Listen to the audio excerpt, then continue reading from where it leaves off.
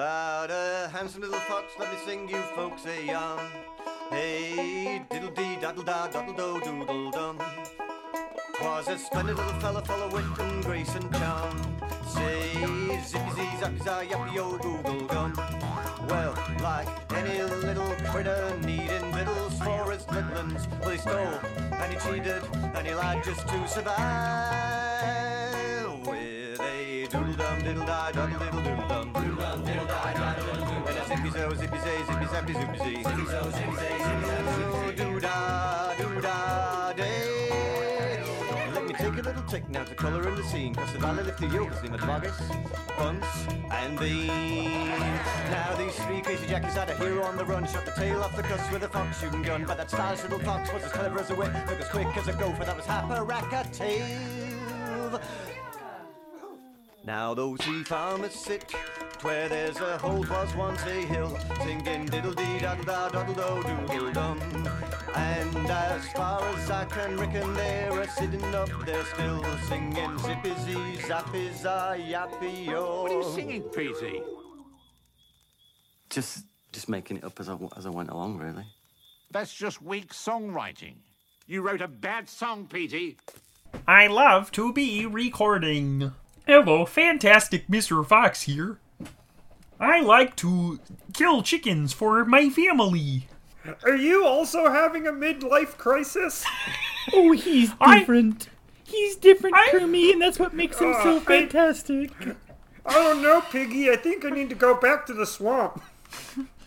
Get back to my roots. Oh, Piggy, I can't afford this tree. I'm gonna have to make one of the actors who play Dumbledore really angry in order to pay for this tree. Piggy, I'm disappointed in Robin. He's not accomplishing anything. I am a demolitions expert. That's supposed to be Sam Eagle. Oh, okay. My name is Kylie. I like to catch minnows. Yeah. Are you cussing to me? That's a good Gonzo. That's very good.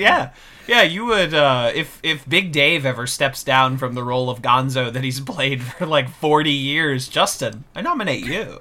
Big Dave. You hear that, Dave? I'm coming after you. Dave, I'm coming at you. Because I watched, after our Muppets episode, I watched Muppets Most Wanted, finally. Good little flick. I enjoyed it. And I was like... that's what I said. Like, it's pretty solid. Pretty good. It has a lot of the same issues as the first one, is that, like, why are the humans singing all the songs? But also the songs were really good, why is so Jeremy I'm only Clement in this for more than a scene? Why does this movie end with a song from a different Muppets movie instead of its own song? That kind of bothers me. But also, you know, there's a lot of good jokes in it. But anyway, the reason I brought it up was I was like, wow, whoever they have playing Gonzo is, like, doing a really good job. It sounds just like Gonzo. And then you check the credits and you're like, oh, it's the same guy. It's the same fucking guy. That's it. Gonzo sounds exactly the same, Gonzo. just, like, tired. He just sounds like he sounds a little worn out. We talked about this a little bit in the pre-record of the Muppet movie, I think it was. I finally saw Little Shop of Horrors for the first time. Really? And I did. Oh. I saw it for the first time. And Frank I was like, Oz's Little Shop of Horrors. And I was like, oh, that was a fun little movie. I get why people were into it. And then I got curious. Frank Oz is an underrated comedy director. Absolutely. 100%. He has a very good sense of humor. But then I got 100%. curious, and I was like, I want to see this alternate ending everyone talks about. And I watched the alternate ending, and then, like, after I picked my fucking jaw off the floor, I was like, why would you cut that? What the hell? And then I found out they showed it to 2 test audiences, and the 2 test audiences, they saw that whole sequence with, like, the planet being overtaken by the odds and, like, the twos. army guys fighting the huge plants. Yes. And Yeah. they're it just was like, what, a $25 million sequence? Yes. It looks so expensive. And it There's looks so many so giant Audrey good. 2s. They destroy so many buildings. And the test audiences that saw that were like, they saw all that and they're like, I don't like that Rick Moranis died.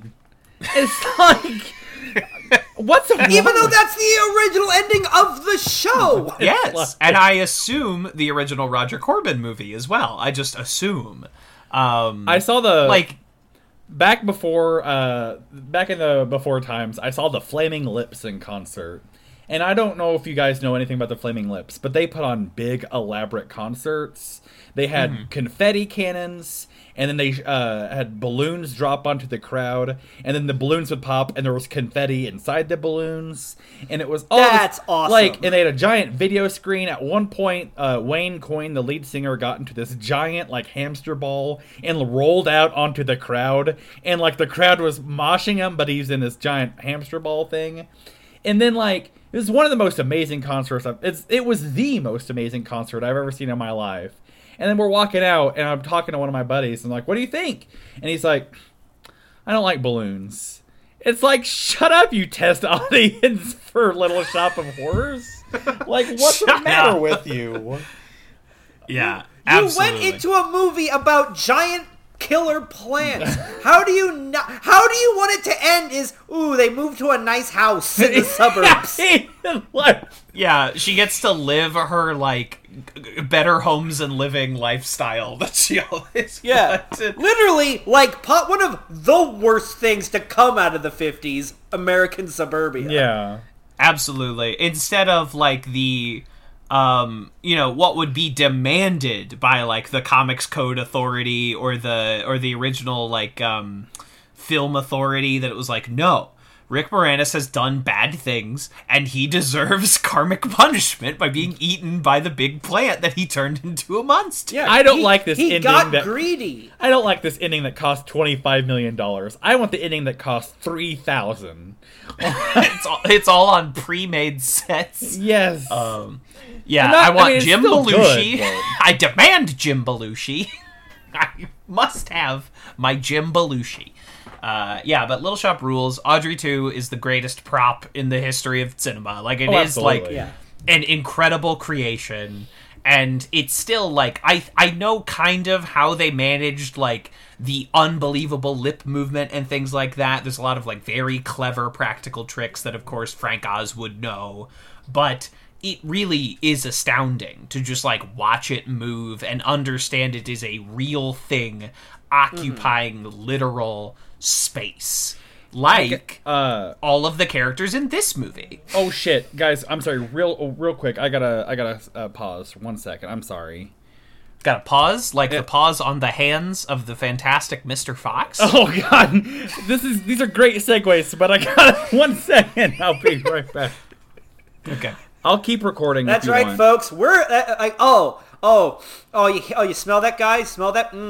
It's that Criterion smell. Oh. We're getting pop open the champagne and spoon out the caviar. We're getting watching high boutique class. movies now. Yeah, that's right. We're artists, you know. We watch big artful movies with things to say and themes now. That's who we are. The sweet smell of apple cider, delicious alcoholic apple cider, as it floods through your cranial passages, and you can experience heart. Kraft.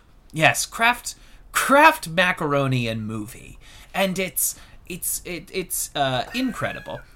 We were, of course, as you've seen, That's actually a really good name for a different podcast. Kraft macaroni and movie. You pair Yeah. different. You do every week you make blue box Kraft macaroni and cheese, but you add some new fixin' to it, you know, to spice it up. So like sometimes you put some veggies in there, you know, you put some onions and peps and a little hot sauce, or like you make these like variants. There's Hot dogs. Yeah, hearty, like gravy mac and cheese, you know, like different combinations, and you pair it with the movie, so it is a culinary experience as well as a cinematic one. But it does have to be Kraft Blue Box macaroni and cheese. Yes, that has to be the base of this innovation of dinner and a movie. Yes, exactly. And I think we are fucking on to something here. And it would be pretty low cost production wise, just by spending 12 cents on Kraft macaroni and cheese. and then whatever fixins you are adding into there. Ooh, you make like a buffalo chicken mac and cheese. Yeah, okay. Or no, or you do a Greek macaroni and cheese with like feta. Yes. And like capers. Yeah, feta, capers, a little spinach, some tzatziki for a little flavor. Ooh. You do like a gyro bowl. Yeah. Oh, darling. Okay, cut this out. Cut this out. We're gonna Cut this out. No, it's too late. We're doing it. We gotta save this gold. But yes, we are. We're just gonna continue on until Vern is back. We are talking about Wes Anderson's first animated feature, The Fantastic Mr. Fox. Now, by law, for whatever reason, every single Wes Anderson movie will end up in the Criterion Collection. Every single one. They are all in there. There's like one Coppola movie in the Criterion Collection. There's 2 Michael Bay movies in the Criterion Collection. Although that was in the early years when the Criterion was still kind of figuring itself out. Yeah, when it did some dumb stuff when it was a kid, and it's it's kind of moved out. It's grown up a little bit, and but it is like when they were like, can we just release like regular movies? Like, do we have to do like highbrow art with all these special features? No, we can't just do Michael Bay movie. Okay. But they did choose the 2 best Michael Bay movies to release. The Rock and Armageddon. They got in while the getting was good, and they got out pre The Island, and I gotta respect them for it.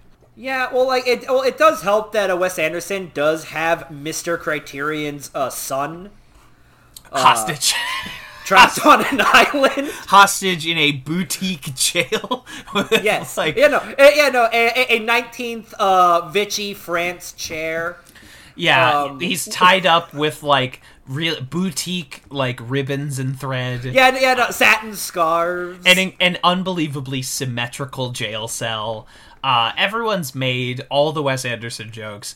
Okay, Justin, while Vern is gone, what are your thoughts on Wes Anderson in general? How much of his filmography have you experienced? Some. I don't know if it's the majority, but I've seen this, Isle of Dogs, Rushmore, The Tenenbaums, and God, what's it? Have you seen Grand Budapest? Budapest Hotel. Yes. Okay. I was like, oh, if Justin has not seen Grand Budapest, I will feel very remiss, because that feels like maybe the Wes that you would glom onto most strongly. Maybe I'm getting a wrong read there. It's this one. This is the one that I love. I am a huge sucker for animation. I love adult animation, which I would count this as adult animation. This that is the question. Is not really for children. I'm gonna wait for Vern to get back to put in the question. I hope we can answer this episode. 2 questions actually.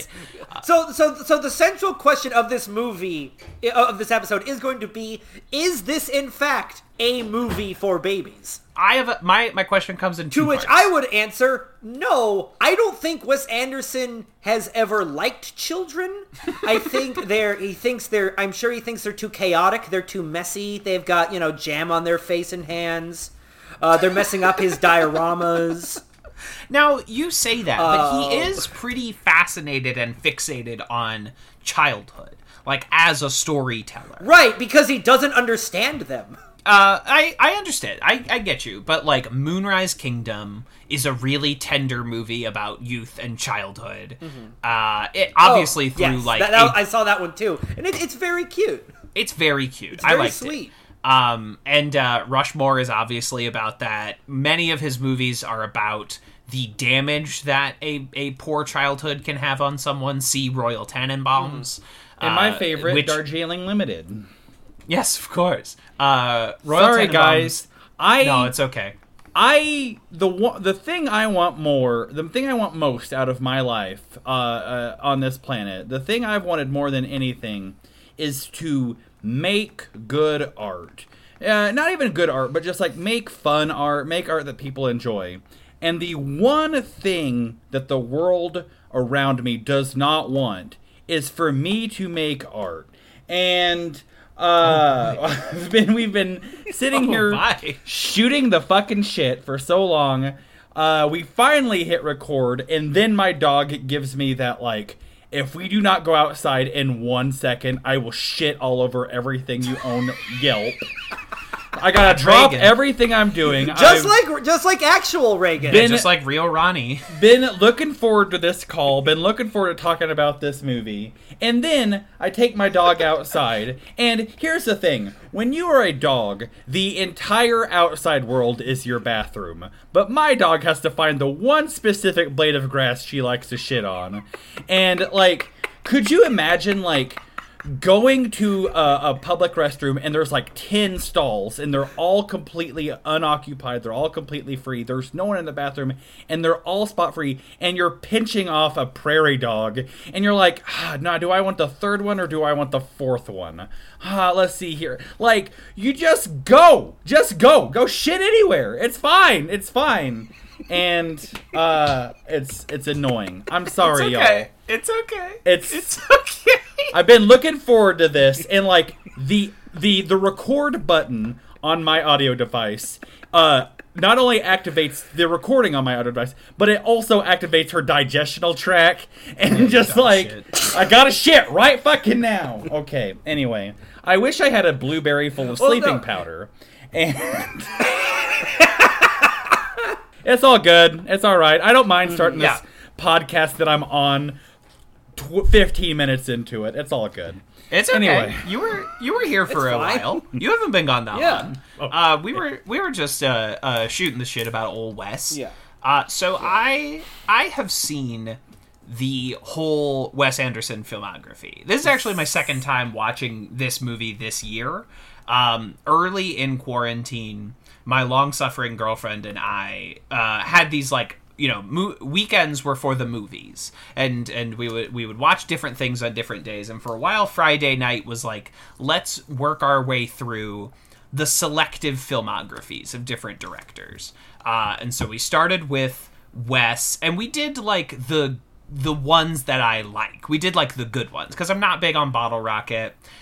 Sorry, Vern, I'm not big on Darjeeling, so we skipped those, but we did Rushmore, which actually kicked it off, like, accidentally. I showed a Rushmore for the first time, and Rushmore rules. Rushmore is a great film. We did Royal, which, like, I'm always waiting for Royal Tenenbaums to, like, kick in for me. It's a little too lethargic for me. There's no pace to it, which feels intentional but makes it a little boring. But we did Grand Budapest. It's very much like a character study. Yes, and we did Grand Budapest, which is a masterpiece, a perfect film, as close as it comes to it. The movie rules. And we did Fantastic Mr. Fox, which has been my number 2 slot for a long time. And then we threw it out. Vern threw it out as like a possible November suggestion, and I was like, hell yeah, yes. Watch Fantastic Mr. Fox again. Hell yes, dude. It feels maybe not a Thanksgiving movie, but it definitely feels like a fall movie. Oh, it's the most fall because it's this colors. Yes. Yeah, exactly. And the whole color palette is yellows and reds and oranges. Everyone's skin tone, everyone's clothes. It's a very beautiful stop motion animated film. It's beautiful. I know that Kevin, you are not a fan of Darjeeling Limited. I know that most people are not a fan of Darjeeling Limited. I rewatched it for the 1,000,000th time recently, and I love that movie. It's my favorite of the Wes Anderson filmography.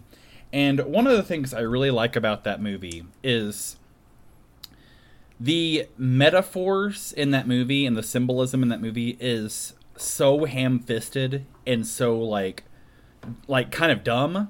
And normally that is a detriment to a movie to have such like ham-fistedness in it. But when your movie is about 3 completely broken, dumb main characters, it absolutely works.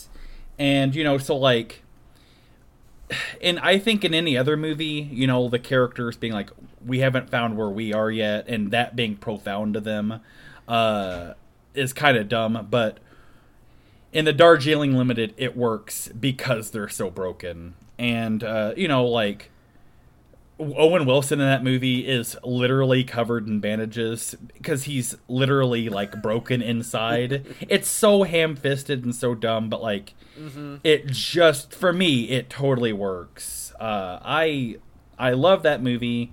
I was a big fan of Wes Anderson for a long time, and I don't think he's ever made a bad movie, but he has kind of veered into that, for me, that, like, Tim Burton territory where everything he makes is the Wes Anderson version of a thing. And there's nothing wrong with that. It's just that all of his movies lately, to me, have felt kind of like that sketch, The Midnight Coterie of Sinister Intruders, the Wes Anderson horror film on SNL, where it's like, I love that sketch, and I love his movies, but it doesn't feel, I don't know how to explain it, but it doesn't feel like there's like a lot of passion behind it. It just feels like, it's time to do the Wes Anderson thing, if that makes any sense at all. That is a sentiment I hear a lot. I could not disagree with it more, that there's like no passion or interest behind everything that he's doing, because like late period Tim Burton, to use like the example that you're doing, there's just like no spark of life in. Oh, he's just doing it for the paycheck. Yeah, he's in late period Tim Burton, like Alice in Wonderland, like, etc. Dumbo, Miss Peregrine. Yeah, it whereas even the Wes Andersons that I don't like or don't enjoy as much, like, I think Isle of Dogs is like fine. I am very excited for The French Dispatch whenever that comes out, although that was like COVID delayed, so who knows. And Wes is one of those guys that I feel like will put the movie in the theater. He just has to wait for theaters to be available again. Yeah. Mm-hmm. I enjoyed Isle of Dogs. The thing, and this is maybe dumb, but the thing I don't care for about Isle of Dogs is, like, I feel like by virtue of it existing and how it's made and what it looks like, it kind of cheapens Fantastic Mr. Fox a little bit. Yeah. Okay. Well, like the aesthetic, like, yeah, like he had, like, I feel like the Fantastic Mr. Fox is distinct because it looks super artificial, and yes. Which is Wes Anderson's whole thing. Like, movies, they look like something that could only exist in a movie. Well, and he intentionally animated. He didn't personally animate it, but he intentionally had this film animated at a lower frame rate so that the animation would look off. So that it would look more like handmade, kind of artificial. It honestly feels very similar to the tactile way that I'm sure future movies of this very show, the Lego Movie and Into the Spider-Verse, feel that, like, intentional, like, not fluid, because, you know, if you animate on the ones, your movie looks like Akira, and it's just, like, beautiful butter smooth. Whereas, like, there's this certain, and it is, like, a strain of artificiality, but it's not disingenuous artificiality. It's I've never been able to pin down exactly what it is and exactly why it seems charming when it's done so well. But it really almost because it consistently reminds you are watching a movie, it makes the movie experience better. Does that at all make sense? That absolutely makes sense. Well, no, yeah. Well, in the same way, like the Muppet movie works, in that you're explicitly, you're watching a movie, and the the movie keeps reminding you, hey, shut up, we're talking about the script, because remember, you're watching a movie, dummy. Yes. But this movie also kind of revels in that. For sure. Because you're not watching animals, you're watching taxidermy. that is constantly worrying that it's not animalish enough. Which is the central theme of the whole movie.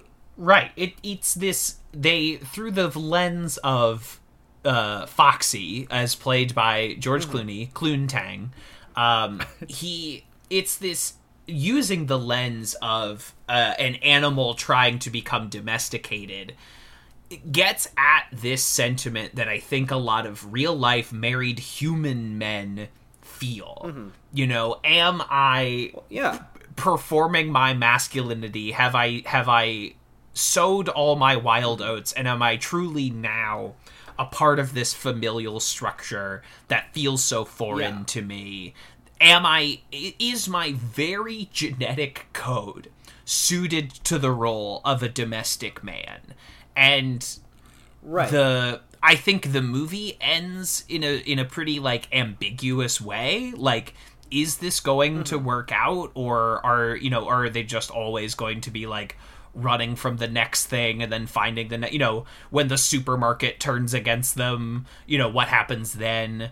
And it all feels so like emotionally honest, which is why I've always had problems with like, people can feel whatever they want to feel, and Vern, I'm not telling you like what you said isn't valid, but to me, like, even at his worst, Wes always feels genuine.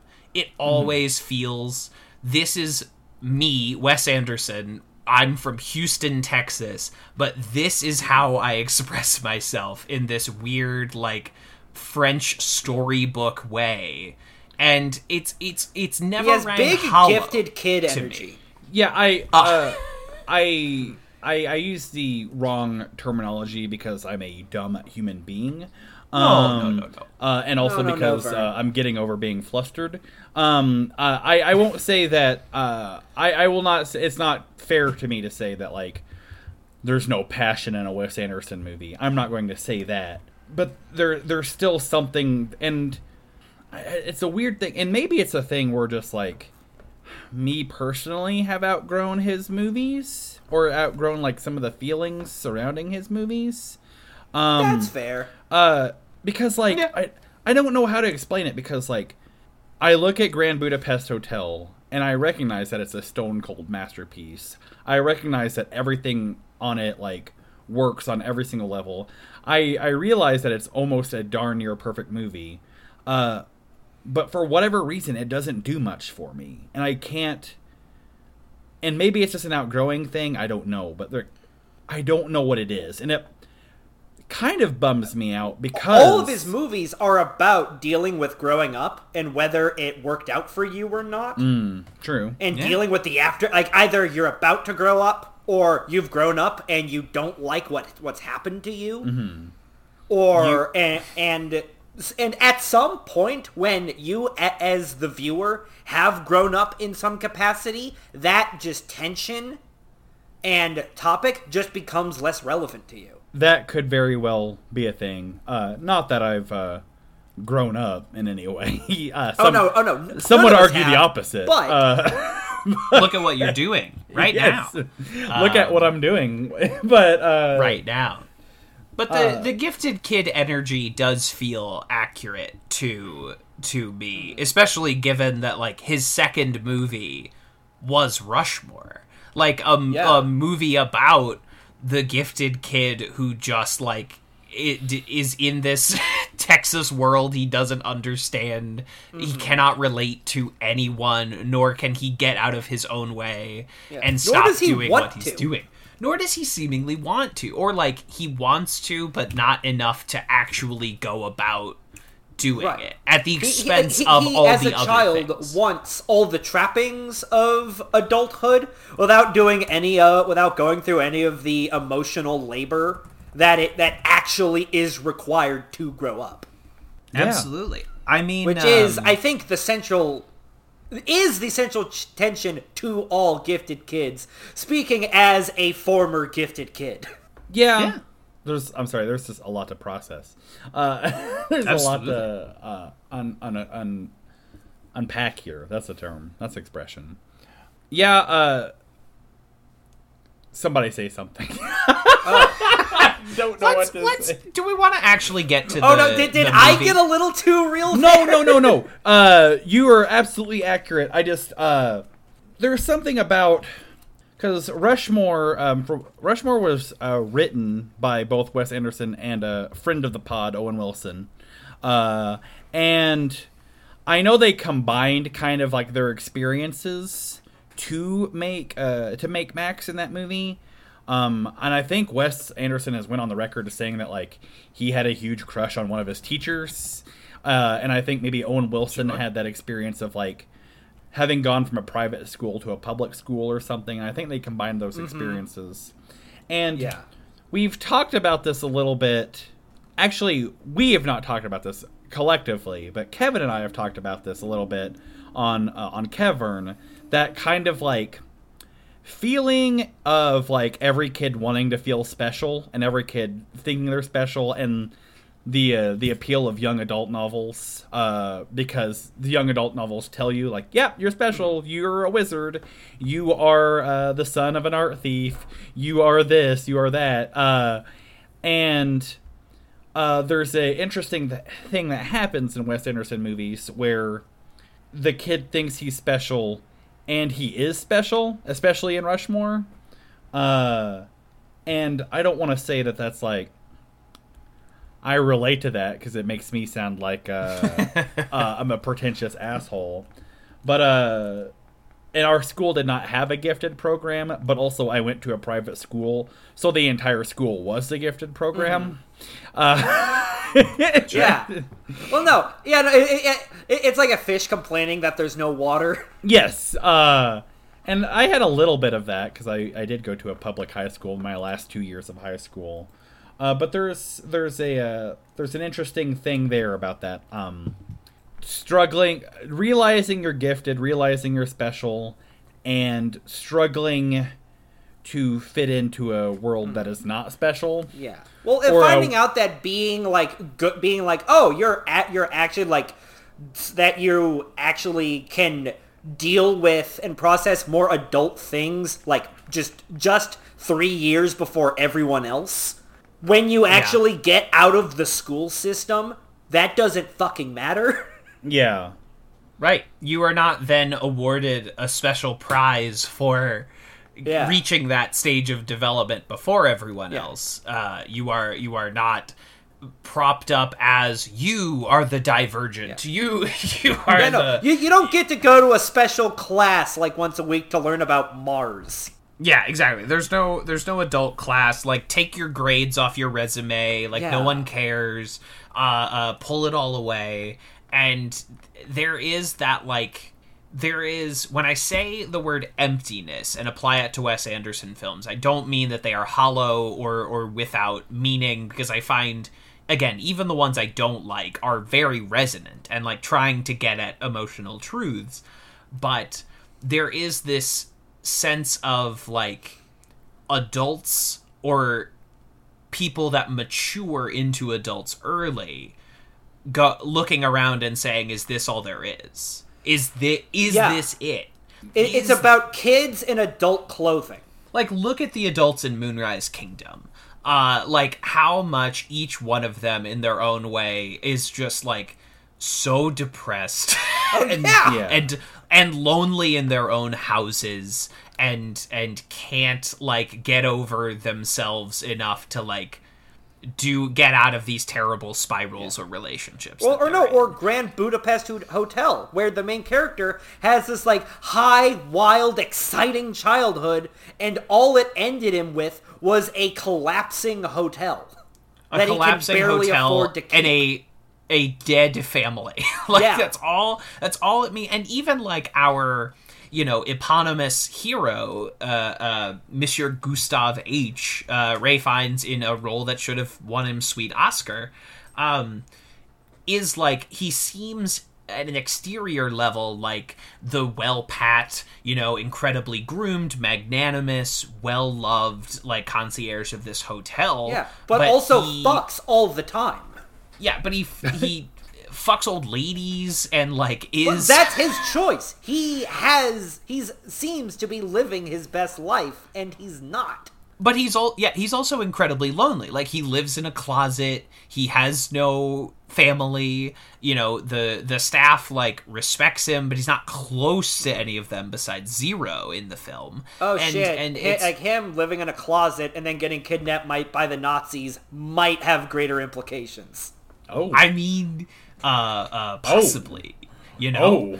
Oh. And, yeah, there's a lot going on there. And the movie doesn't shy away from, like, is this guy gay? He sleeps with a lot of ladies, so, like, maybe he's bi, but, like, he certainly has the trappings of, like, he's not interested in conventionally attractive women.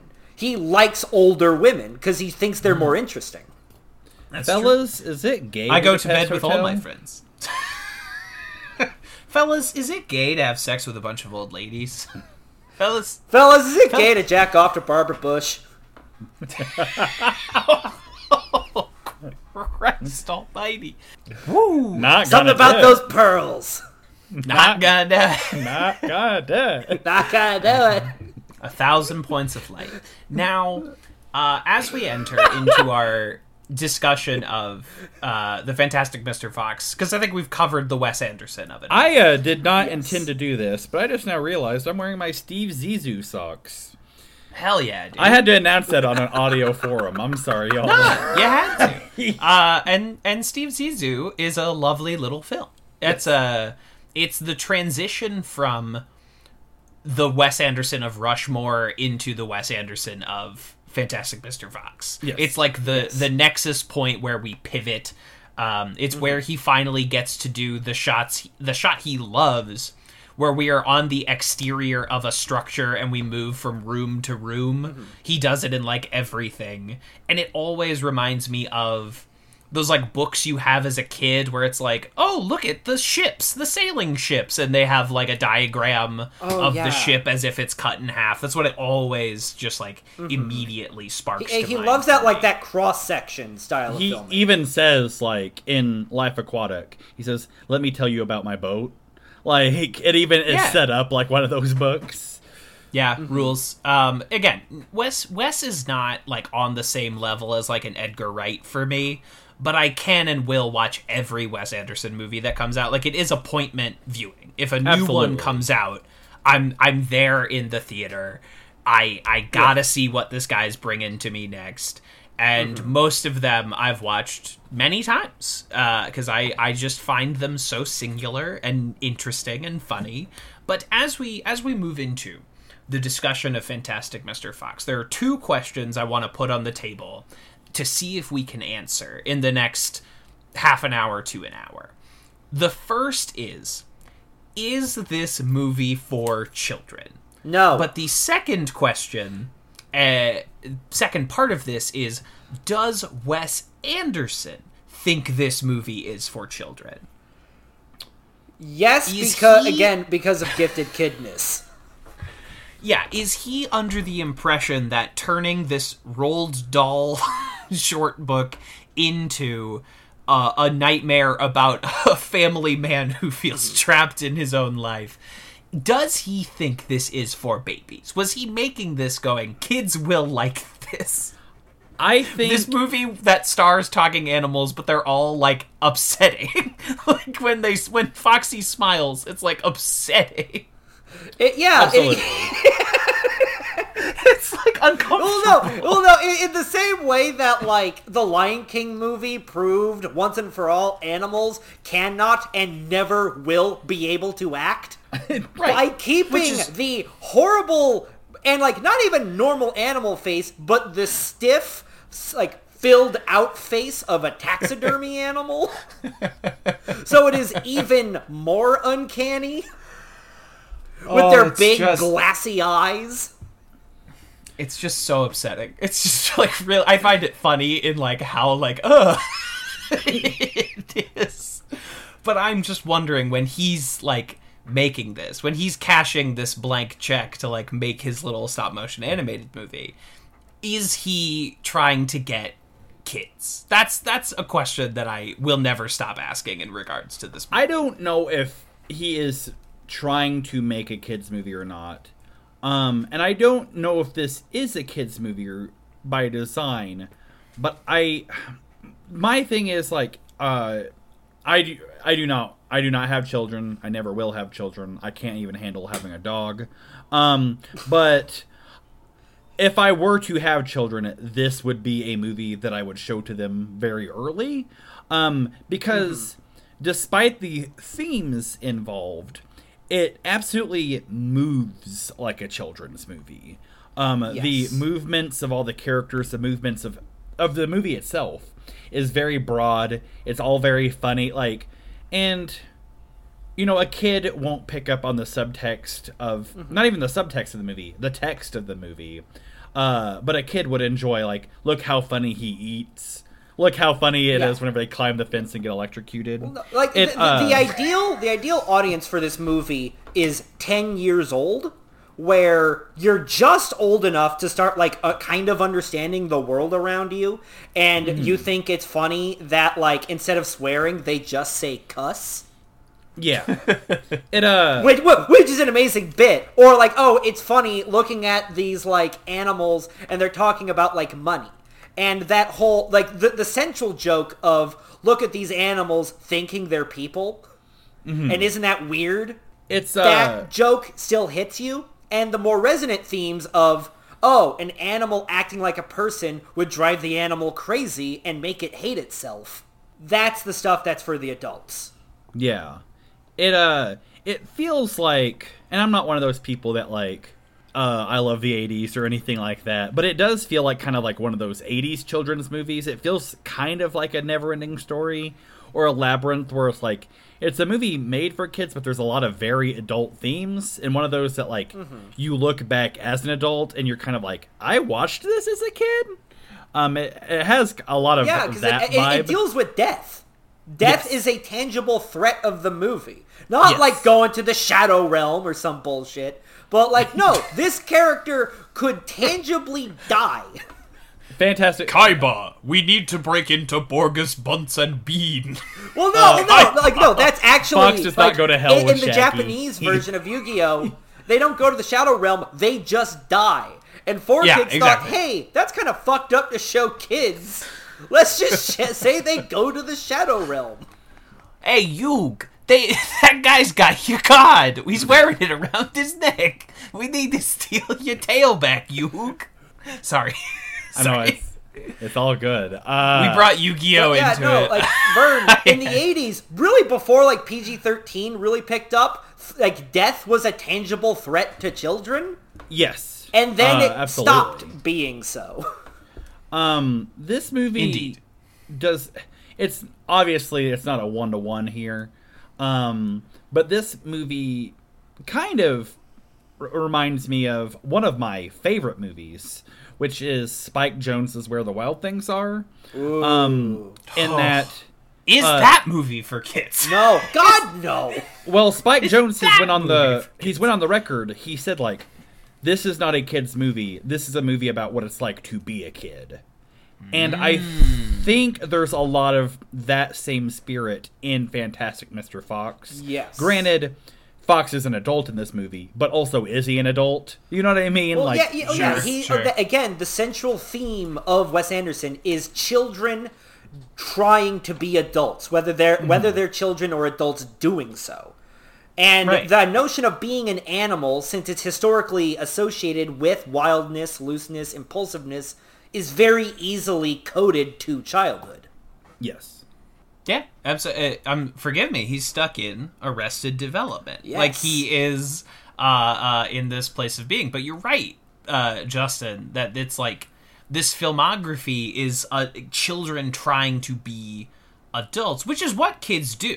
They're in such a rush to be on adult things. They like to do adult things to feel like they are also, like their parents. And they are in a rush, or in the case of Darjeeling Limited, they are forced into adult roles. It's movies about adults that long for the simplicity of childhood, and movies about kids that pine so hard for the trappings of adulthood. Yeah. They're always pulling towards what they are not, because the worst thing that you can be is what you are.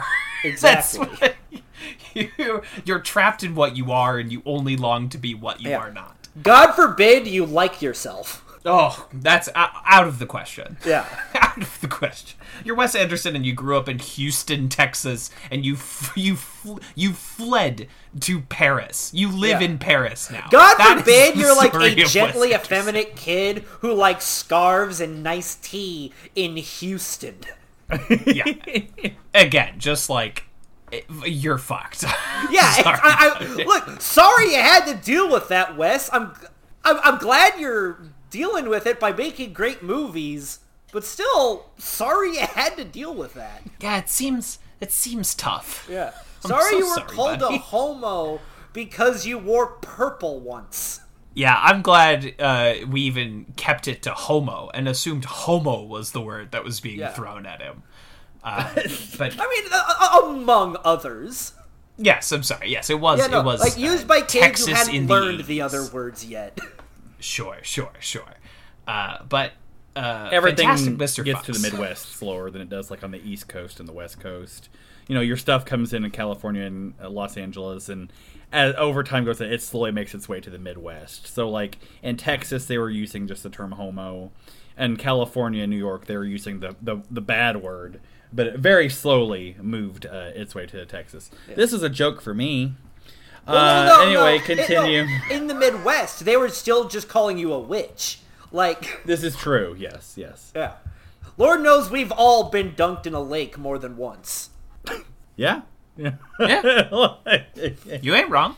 There's a Bo Burnham joke, which I won't say it, but he's like, I had a nickname in high school. It was, and then one of the most offensive words you can ever say ever. And I think that speaks to a lot of feelings that I most certainly had in high school. I think when I was in 6th grade, I used to have like this, like, I used to hang out with this like group of people that I wasn't like friends with, but I like liked being with, and they slowly all just started distancing from me. And like after a couple months, I like stopped and was like, "Hey, everyone's like kind of avoiding me. Why is it?" And I swear to God, the kid looked at me, took off his glasses, and said, "Justin, they think you're gay." because you are, and it's because like you're just different. You're not wearing mesh gym just 'cause shorts and a sleeveless shirt. Like, Yeah. No, not even that. I either talked not at all or too much. I know, like, growing up, I got it a whole bunch. And I don't get it a lot now, because I'm married, but also, like, in the process of growing up, I moved to St. Louis, and then I lived in Washington State, near Seattle. Then I lived in Salt Lake City, where, like, places where there's a diverse, like, group of people. But, like, I still get it a lot where I'm speaking with 2 of my 3 friends that are males, and all the rest of them are females. And it's, like, I'm not trying to, like, be a bigot or anything like this. I'm not trying to play into traditional, like, gender norms or anything. But traditionally, men do not like talking about how movies made them feel. You know what I mean? Oh, I mean, for sure. Like- Absolutely. And whenever, like, there's unfortunately vast swaths of the Midwest. I say the Midwest, but probably all over the United States, where like you going into like talking about a movie like, oh my god, that movie was so good, I cried so hard. People are like, what the fuck's your problem? And it's a sad reality. Well, no. There are, unless it's Rudy. That is the one movie Oh yeah.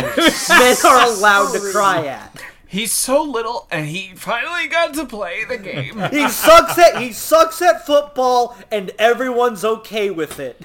Everyone's okay with it. I too relate to everyone acknowledging that I suck at sports. I could go pro if I wanted to, but I didn't No, want that's to. that's actually the whole sentiment behind Rudy is just grown men who blew out their knees 20 years ago going, I still could go pro if I wanted to. No, I could go pro. I could do it. the target audience for the movie Rudy is Uncle Rico from Napoleon Dynamite. He's got the VHS in Yeah. that rolling van of his. Well, Yeah. no, that or Goodfellas is just, it's nice. Guys just like hanging out.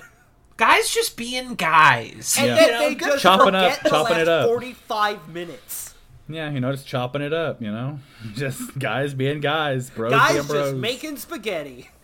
Bros being bros. Listening to Layla, hanging dudes from meat hooks, just bros being bros. Yeah, it's good. I like both of those movies quite a bit, especially Goodfellas. Yeah, no, but they're Rudy good is a good movies. movie. It's just As much as the I like people to who dunk really on, it's just that the people who really like them are the worst. it's a question that we ask on the community show that this shares a feed with all the time: is are the straights okay? And I worry about them sometimes because Yeah. they Oh, don't God. seem to be able to express themselves. They say they don't feel emotions, but they're angry a lot. And angry is an emotion. Oh, absolutely, I feel like they're getting worse. Yeah, the straights are unlearning how to express themselves, and I'm concerned about the straights. I worry for them. Like their expressiveness seemed to have peaked in the 90s with like Tony Robbins. Back when he had like a direct line to the president. Like, the only thing they're allowed to be emotional about is Christ, and even then, if you go to a straight Midwestern white church service, the men are not singing. Like, Yeah. the women are singing, and the men are maybe mumbling, or they're like, they've cupped their hands together in front of their body and are respectfully standing there while it's happening. Like, they can't even sing about the person that they believe died for their mortal soul. Like, they can't even be emotional about deeply that. Heartfelt, emotionally wrenchful story that would bring any like expressive person to tears to recount. Yeah. And yeah, you but, just have to grimly nod. But and they won't even acknowledge sing about happened. it. They won't even sing about it. And you know what? Like, this is probably I'm probably keeping with the church theme. I'm probably preaching to the choir here. But y'all and I identify as a heterosexual male. As I said, I'm married. How dare you? To a woman. But let me tell y'all something. Like, there's nothing like. Especially movies are the ones that get to me, but song, TV, book, whatever. Like, movies are the things that speak to me the loudest. But like, there's nothing like a good fucking cry after a movie has moved you. Like, for any reason, like, I might have been embarrassed that I was weeping on the floor of the Mid-Rivers Mall cinema after seeing Swiss Army Man, but I do not feel bad that I cried after Swiss Army Man. You know what I mean? Like, expressing yourself and expressing these emotions that you have besides anger is a good thing to do. It's a fun thing to do. I won't say who the person is. I won't say their name, but they're my fucking dad. And, he stopped seeing a psychiatrist that he had, and I asked him, like, why did you stop seeing them? It was a psychiatrist that he had started seeing after my mom passed away. And I asked my dad, I'm like, why did you stop seeing them? And he said, I just got the feeling that they were just trying to make me cry. And it's like, I don't know, you were married to a woman for 25 years and she's dead? Maybe you should cry. Like, might do you a whole fucking lot of good. And I don't know, it's a very sad to me to see like this hyper macho, quote unquote, hyper masculine, quote unquote, like way of thinking where we can't be emotional, where we can't be moved, and the only way we know how to express ourselves is with a Trump flag. Like, it's a huge bummer Against to a me. man utterly inept at expressing himself. Yes, absolutely. The straights. This The is happening on our Straights. fantastic Mr. Fox podcast. Yeah. And I'm Well, okay with it. here's the thing. All this stuff still relates to it because of the B plot with the kid who can't live up to his own father's ideal. There's a. Well, I would say that it applies to Foxy as well. Like, I think Yeah. that these are Foxy and his own son are characters that are struggling to find the ways to express themselves. Well, so yeah. instead they act out. Well, no, Instead with the masculinity depicted as wildness yes, and they animalness, because do- they meet. Oh, because when they do- meet the wolf, that wolves scare them. Like they may be foxes, but they ain't wolves. And wolves don't wear clothes. They don't stand on 2 feet. They're just animals. And when they see it, it scares the shit out of them. Because that is, in the movie at least, like masculinity truly unleashed. And they don't want that. Like that's why they see it at the end. Because they see where their whole, oh, what if we were just animals like we were kids? Well, then they're not people. They're not even foxes. They're just wolves. And they're not even themselves anymore. It's just as it's just as destructive of their own identity. Yeah. I think the are the straights okay question does extend to the Fantastic Mr. Fox. These characters that feel trapped in the expression of masculinity or wildness. Yeah. And because of their inability to reckon with that truly, I mean, Foxy is so determined to express his own masculinity that he destroys his entire community and gets them all driven underground into the workings of the sewer system. No, the whole reason he gets the tree in the first place is because he wants to be more masculine than his dad. Right. My dad. I'm 7 Fox years old. My dad died at 7.5. I'm not gonna be like him. There's that, and then there's also like the tree is choice real estate because it's so close to Bogus Bunsen Bean, and like it's also part of his game to one up other men. Oh yeah, which can we talk about how great Michael Gambon is Oh, as Mr. A man who is like pretty much perfected British menace. And, dare I 100%. say, also British masculinity gone to rot. yes. Yeah. If you need a stately, intimidating British man, Oh no, he doesn't call have to be Michael- stately. Just watch the thief, the thief, the chef, his wife, her lover. He is a brute. the cook, the thief, And he his is wife, and her lover. amazing. Yeah. Yeah. Yeah. He's phenomenal. I mean, like, I suppose pretty much everyone in our generation would know him as second Dumbledore, but he is also like he's in several Wes Anderson movies. He's in Dumbledore. Life Aquatic, Dumbledore. Oh fuck! I would kill to see Wes Anderson's Harry Potter. I would reckon to say that would probably be pretty good. You know, it would be very Like, different. like only like the first one, the one where it's just kids hanging out in school. Yeah, absolutely. I want to see, like, his completely symmetrical British boarding school version of Harry Potter. Although currently I don't want to see any version of Harry Potter. Oh my god! Just imagine what he would make a pumpkin pasty look like. Oh, and it's like the I don't know shit about Harry Potter. I've seen all the movies. I don't know anything about it. There's not much to know. It's a thing. I just don't get it. All the good guys say Harry, all the bad guys say Potter. But that train they ride in, let's make that train the Darjeeling Limited. Yeah, you know? Like- absolutely. Yeah, the Hogwarts Express, Wes Anderson style. He loves fucking trains, dog. Absolutely. He set his like H&M ad on a train. I love that. Yeah, the come together. it's a good The kid has a train set in this movie. Yeah, He makes Christopherson sleep under it. he loves trains, and I gotta say, Wes, I agree. Trains fucking rule. You ever see Absolutely those great. things? We need They're more great. of them. Yeah, exactly. We should, if we made trains better, we would use them more. So, like, let's make the trains better. I mean, I take trains all the time. I'm in New York, baby. Mr. Anderson, please produce more train propaganda. We desperately Mr. need it. Anderson. They should make a Matrix starring Wes Anderson. Starring Wes Anderson, Yes, not Mr. directed Anderson. by. Starring Wes Anderson. Since we're talking about Wes Anderson doing movies, there's that great YouTube video, Wes Anderson's X-Men. Yes. Where they do the X-Men in the style. It's a fucking Patrick Willems joint, and it rules. Anyway, just felt like it had to be said at this juncture. I'm a big fan of his Ant-Man, directed by Werner Herzog. Yeah, that's a good one.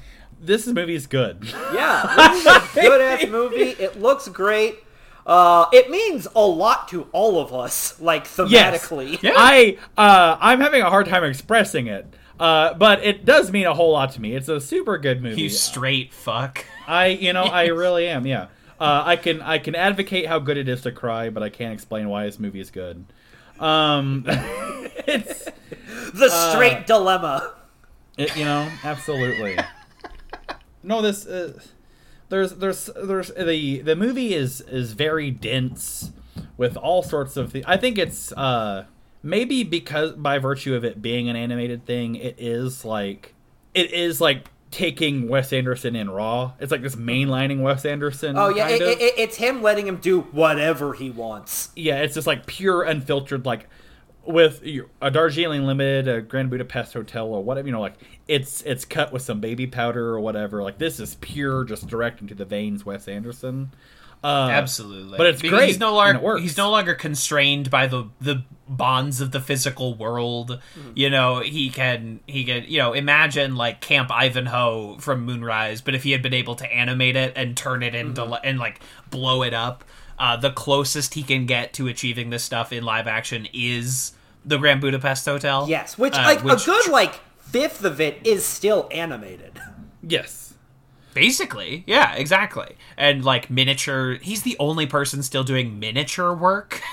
Like he's the one guy who's still like using tiny things. Well, I think we also I think his being an adult kind of sucks, but kids still want it anyway sensibility is also helped with the source material, because if there's one thing because this is based on a Roald Dahl book, and if there's anything Roald Dahl hates in almost equal parts is shitty adults and shitty children. Yeah, he fucking hates them. Like he suffers no one he doesn't like. And and this movie, which does lift dialogue sequences a couple just straight from the text, adapts them better than any other Roald Dahl adaptation I've seen. Yeah, compared to Witches, James and the Giant Peach, and both Charlie and the Chocolate Factories. None of them, they use the story beats, but they don't use the language. Yeah, gee. BFG, bitch. BFG. Yeah. I didn't see BFG. Actually, no. The animated BFG movie also lifts a lot from it, and it actually works surprisingly well. Gotcha. Way better than Spielberg directing from the bath one. Yeah, Spielberg still makes good movies, but he only makes good movies for adults now. He doesn't make good movies for kids anymore. But his adult movies, like fucking Bridge of Spies or whatever, good flicks. I don't know. Good movies. Those are good movies. The last good movie he did for kids was Tintin. The oft mentioned on this show Tintin is a fun adventure film for kids. But for the last decade, he's truly not been fully able to. And in all fairness, most of Tintin I suspect is in some way just recycled Indiana Jones stuff. To a certain degree. It definitely does. Stuff that he wanted to put in Kingdom of the Crystal Skull that George Lucas wouldn't let him. Yeah, I think pretty much.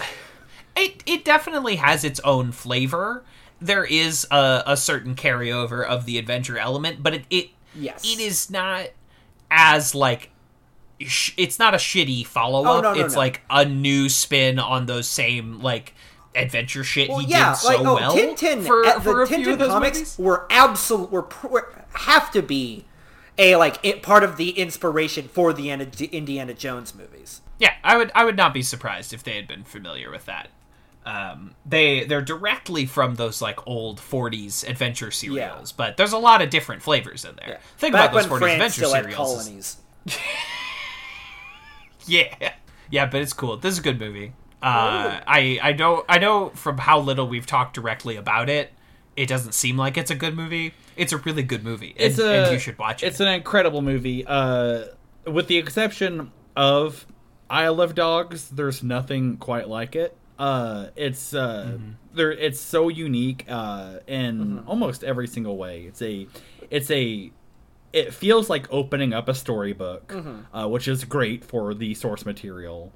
It's a Wes Anderson movie, so it's already great. It's got a great cast. Oh my god! It's George Clooney and Meryl Streep. Absolutely. There are only collabs with Wes so far, which is weird. You would think George Clooney would be in more things that Wes Anderson. Yeah, Clooney, but Clooney is also basically retired because he made all that money from being a famous movie star. He sold his tequila company and is now like richer than God. He's the trophy husband for the ambassador to the UN. A human rights advocate. Yeah. And so he basically just does movies only when something really interesting comes by. Because the last thing I saw him in was Gravity. Pranks. He's a prankster, that Clooney. He wasn't even like, no, I won't even show up for Ocean's 8. Like, Clooney is not that guy. They specifically like kill him off in before Ocean's 8 so that they don't have to. I mean, you didn't have to explain why he's not there. You just don't put him in the movie. Right. You didn't have to do that. But whatever. I will say, and I've not. I thought this was gonna come up organically, and I'm kind of shoehorning it in. But go for it. The way they recorded all the dialogue for this movie is they recorded all this dialogue like outside, so like the characters would feel like they're outside in the environment. There's a scene. Wild. There's a scene, like there's footage that I think it exists on the Criterion, or you could probably find it on YouTube or something. But like there's footage of George Clooney sitting on a four-wheeler, and there's grips moving the four-wheeler up and down to simulate like what it would be doing if you were driving it. And there's a boom mic on George Clooney, and he's doing all his lines from whenever he's riding the little motorcycle at the end of Fantastic Mr. Fox. There's a scene in the movie whenever Owen Wilson is talking about the rules of Whack-Bat. There's a plane that drives by in the distance, and in reality, there was a boat that traveled by, and they picked up the sounds of the boat engine on the boom mic. So like the animators were like, all right, we'll just put a plane in, I guess. Oh, that's so great. There's a lot of like, so like with that, this movie feels like earthy and organic, but also when Wes Anderson calls you and says, hey, we want you to be in a movie, all you have to do is audio work, it's all voiceover, and we're doing it in a house where we're all staying together. Do you want a 2 weeks paid vacation where you hang out with Bill Murray, Owen Wilson, Edward Norton? Like you take it. Meryl like you Streep, go. Michael Like Meryl Streep. Like, and so Meryl Streep. Where's Willem that reality Dafoe? show? Willem Dafoe, yeah. Can we have I want to that, hang like, out with real Dafoe. world? There's a lot of great stories of Bill Murray talking about just spending that 2 weeks just completely drunk. Yeah. But there's a lot of great like fun behind the scenes stuff of this, and like it at like them all staying in a house together, recording all the dialogue outside while Grips move a four-wheeler up and down. Like it's got that kind of like gifted kids all working on a project together feel. It kind of feels like one of the plays that Max would put on in Rushmore. And it adds has that, to the... No, it has that, hey gang, let's put on a show feel.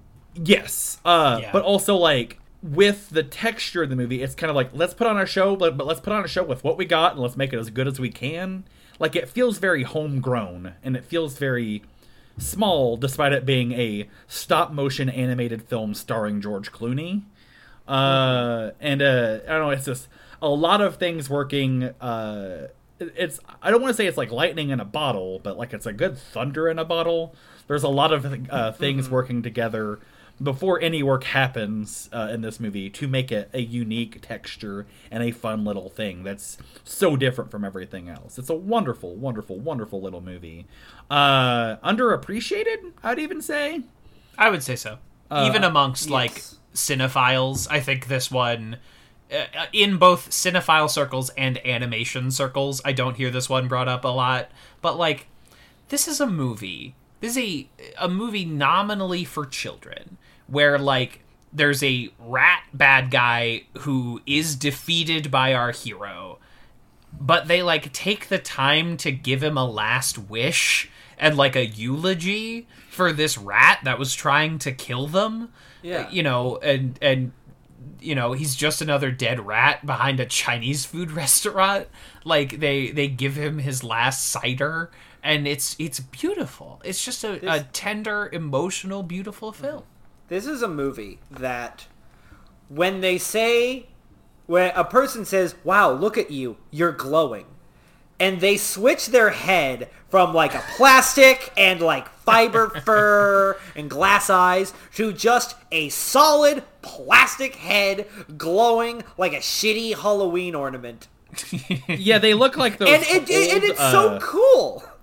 They look like Yeah, those it's old, cool. hard plastic Christmas decorations. Yeah. Something you'd see in the lawn of the main character of our next movie we're going to cover. But they... and it adds to that kind of, like, old school, kind of homey aesthetic to it. And it's wonderful. And I just so appreciate when something is willing to go that extra step and just be that much more interesting or special or unique. And this movie absolutely does it over and over and over again. And I think it's been skipped over too many times. And, Absolutely. and folks should check it out. Was this up for Best Animated? Do we know? It probably lost to Pixar. I mean, do not for know. sure. I feel like it probably wasn't, which is sad. While I'm looking it up, also, bonus points for me. This movie has got not one, not two, but 3 Beach Boys songs on the soundtrack, and they all fucking work.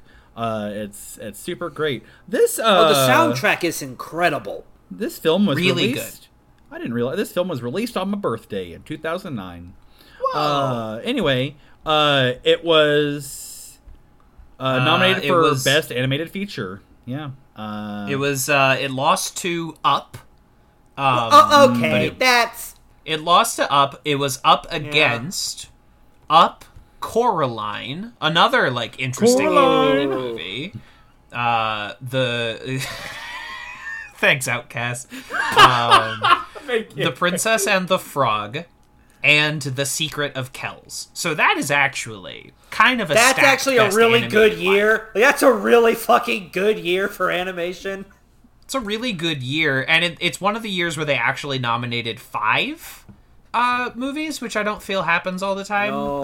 The year yeah. before it, there was 3 films nominated: Wall-E, Kung Fu Panda, and Bolt. And Bolt was just like, well, we can't just Jesus. have 2 nominations. We got to throw something in there. Throw something in there. Fuck it. What's Disney cranked out this year? God, that was 2009 was the first year in 1, 2, 3, 4, 5, 6 years where there was more than 3 movies nominated. Prior to that, the was last 2002. There was 5 films nominated for Best Animated Film, and then Spirited Away wins in that year. the course. year after, there's only 3 As it films deserved to. nominated. Yeah, Weird. but hey, Spirited Away was up against fucking Lilo and Stitch, so that's tough. That's tough competition. That is. And then a couple years later, they do it. Then they start doing it every year because Rango wins against some pretty lousy competition. Actually, Rango's up against like Kung Fu Panda 2. And Rango, all the but I love the Rango. Kung Fu Panda movies are solid. Like it's actually They're all DreamWorks' fine. most solid franchise. Yeah, they're all okay. Like for what they're doing. Yeah. But yeah, it's up against that. And I love Rango. I would nominate Rango for a future episode. Of Oh, the I would. show. I'll watch Rango's Rango anytime. Rango's just cool. Rango's just cool. But anyway, we're just talking about animated movies we like now, and Fantastic Mr. Fox is among them. Should have beaten Up, I will say. Should have won. I will say, like, at the time, if you had talked to me about it, I would have liked Up better. But as life has gone on and as I've grown a little bit more, like, Fantastic Mr. Fox holds more resonance for me. Well, and it's stood the test of time a little bit better, I think, than Up. Well, like, I feel like Up gets by mostly just because the first, like, 5 minutes. Absolutely. And like, then the rest of it, everyone just kind of forgets. Uh-huh. Yeah, I really loved Up at the time. I fell off the Pixar wagon shortly after Up. You're not missing out. They've been in a dry spell for a while. That's what I've heard. Inside Out is great. Inside Out is great. Now, Inside Out. Well, like, it was like after Inside Out, they like that's when Sure. it really started. When they did when they started with like Cars 3 and Monsters University. Yeah, that's rough. I did. I was shocked by how much I liked Toy Story 4. Me too. Actually. Same. But I was really shocked that by it. that felt movie like is, an good. aburation more than anything. It I mean, I shouldn't can have been I can good. agree with that. It should not. It shouldn't have been good. It's quite good. It's not like a perfect movie, like Toy Story 2. Yeah. But it is like, it's really nice. I think it's good. Yeah. But yeah, no, everyone can kind of, tell me anything that happened in Finding Dory. It was like one of the highest grossing films of all time. But like, tell me anything that happened. The octopus drives a car in that movie. It's just, I don't know. I mean, they could never keep that streak going. Oh yeah. It cannot happen. Well, so and like also, that. like, it was all ideas they had like 30 years ago. I was going to say, WALL-E, a movie that I love and holds a special resonance for me, was the last of like the original 5 that they pitched at that famous dinner table, meeting or whatever, famous dinner, and so like, and since that original 5, like, a lot of the folks at Pixar that were at that meal like either have left or got ousted because they like hugs too much. Well, no, that and Pixar used to have a much more distant relationship with Disney until Yeah. Disney finally just had enough money to say "fuck you," we're just gonna buy you, and that's when all the sequels really started to roll out. You guys want to hear a funny story about Disney's It's relationship with not Pixar? an M for B episode without us shitting on Disney. Okay, so here's a funny story about Disney's relationship with Pixar. Whenever I worked at Disney, I worked at the Disney Hollywood Studios, formerly Disney MGM Studios. And they realized very early on that they did not have a character dine at this park. And so that's where I worked. I worked at Hollywood and Vine. And they built Hollywood and Vine with the idea that the characters that you could meet would be Pixar characters. And there's a set of double doors, the doors that separate like the backstage area from the onstage area, i.e. the area where like where employees go, like the break room and all that shit, and where the guests are. And there's a set of double doors that are specifically built for Buzz Lightyear's costume to go through. And they built. It was going to be Woody and Buzz, and then Mike and Sully. It was Mike, Sully, and then one of the Incredibles. Excuse me. But after they built this restaurant and they got everything prepared, they realized that the contract they had with Pixar did not allow Pixar characters to be at meet and greet restaurants. And so, for the longest time, it was just your Big Five, your Mickey, your Donald, your Goofy. And then it became Disney Junior characters, or Playhouse Disney, and then Disney Junior characters. So whenever I was working there, it was the Little Einsteins and JoJo Circus, and then later on, like, Handy Manny and that pirate guy. So yeah, that's the relationship between Disney and Pixar that they had. Disney built a restaurant specifically so you could get autographs from Pixar characters, and Pixar's like, no, and Disney's like, oh shit. Oh, crap. You watch Defunct Land? I've seen a little bit of Defunct Land. I enjoy it a lot. It's very Yeah, interesting. Yeah, for those listening who don't know, Defunct Land is a really good YouTube channel that is all about basically documenting all of the failed attractions at various theme parks, but mainly Disney. Yeah, they have a great video on what was originally the Alien Encounter and then became like Stitch's Alien Encounter. A ride that was originally based on the movie Alien, and people complained that it was entirely too scary, so they replaced it with Stitch. Who's, I would say, even more dangerous than the Xenomorph. Or their shitty Experiment Teen 626. Club Videopolis. Yeah. That's good. They have a really good video on Coney Island and like what Coney Island like used to be. Yeah. And I think and how many times Coney Island burned down, which is like plural times.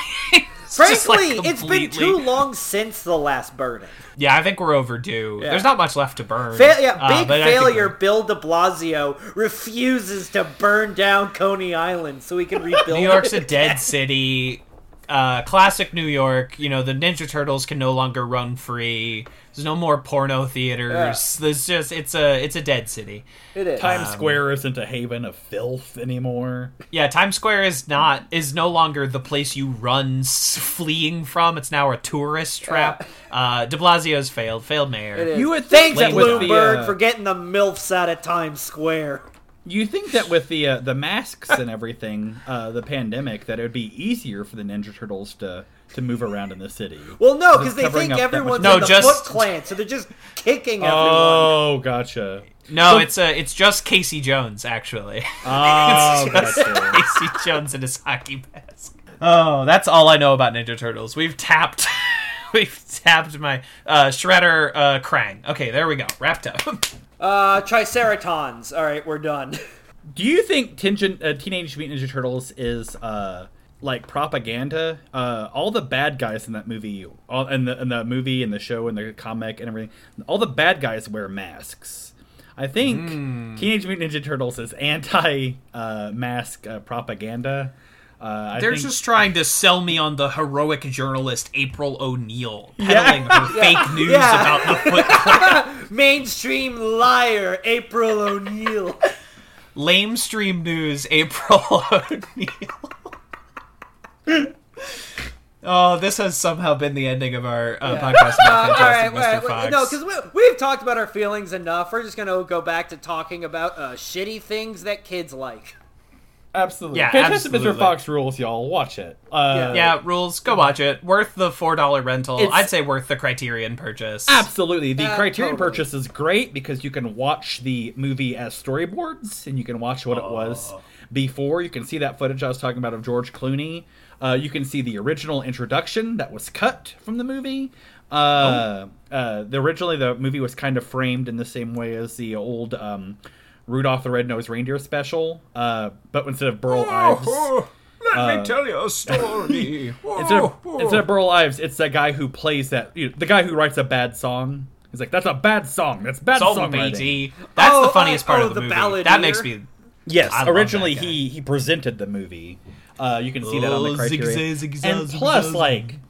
like, when you open it up, it's the Criterion is one of those where it's got the DVD and the Blu-ray, and when you pull that out of the slipcover, it's the map that Meryl Streep's Fox paints. It's great. Oh, the thunder. Oh, that's beautiful. Criterion Collection. They're doing good shit. They do good Absolutely. shit. They're doing good shit. It's a beautiful Yeah, it's movie. It's a great fall movie. There's a scene where they're all sitting there and they're eating a turkey dinner.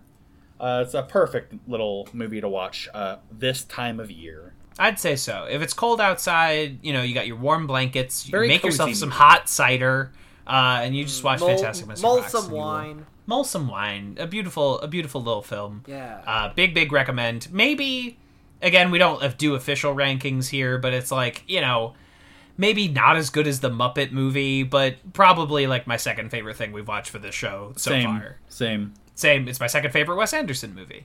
Right there between Grand Budapest and Rushmore. It's a good little flick. It's also my second favorite Wes Anderson. My number one. Check it out, folks. Check it out, folks. It's a 2-2-1. Yeah, that's a high ranking. Although I'm sure our other rankings would be different, very chaotic otherwise. But yeah, a little peek behind the curtain. We're about to record another one of these for next month. which I think will have a different energy. I'm gonna go. Oh, a distinctly different energy. Distinctly different energy. Oh no, we're gonna gotta get super vulnerable talking about Ernest Saves Christmas. We're going to get earnest. We're gonna get earnest about Ernest. So see listeners this time next month for that, and see you boys in a couple minutes. Peace. About a handsome little fox, let me sing you folks a yarn. Hey, diddle-dee, daddle-da, daddle-do, doodle-dum. 'Twas a splendid little fella full of wit and grace and charm. Say, zippy-zee, zappy-zah, yappy-o, google-gum. Well, like any little critter needing victuals for his littlins, well, he stole, and he cheated, and he lied just to survive. With a doodle-dum, diddle-da, daddle-diddle-doodle-dum. Doodle-dum, diddle-da, daddle-diddle-dum. And a zippy-zo, zippy-zay, zippy-zappy, zoopy-zee. Zippy-zo, zippy-zay, zippy-zappy, doo-da, doo-da, day. Take a little tick now to colour in the scene, 'cause the valley lift the yokes in the boggers, bunts, and beans. Now these three crazy jackies had a hero on the run, shot the tail off the cuss with a fox shooting gun. But that stylish little fox was as clever as a whip, look as quick as a gopher, that was half a rack-a-tail. Now those three farmers sit where there's a hole, 'twas once a hill, singing diddle-dee-daddle-da-daddle-do-doodle-dum. And as far as I can reckon, they're a-sitting up there still, singing zippy-zee, zappy-zah, yappy-o. What are you singing, Petey? Just making it up as I went along, really. That's just weak songwriting.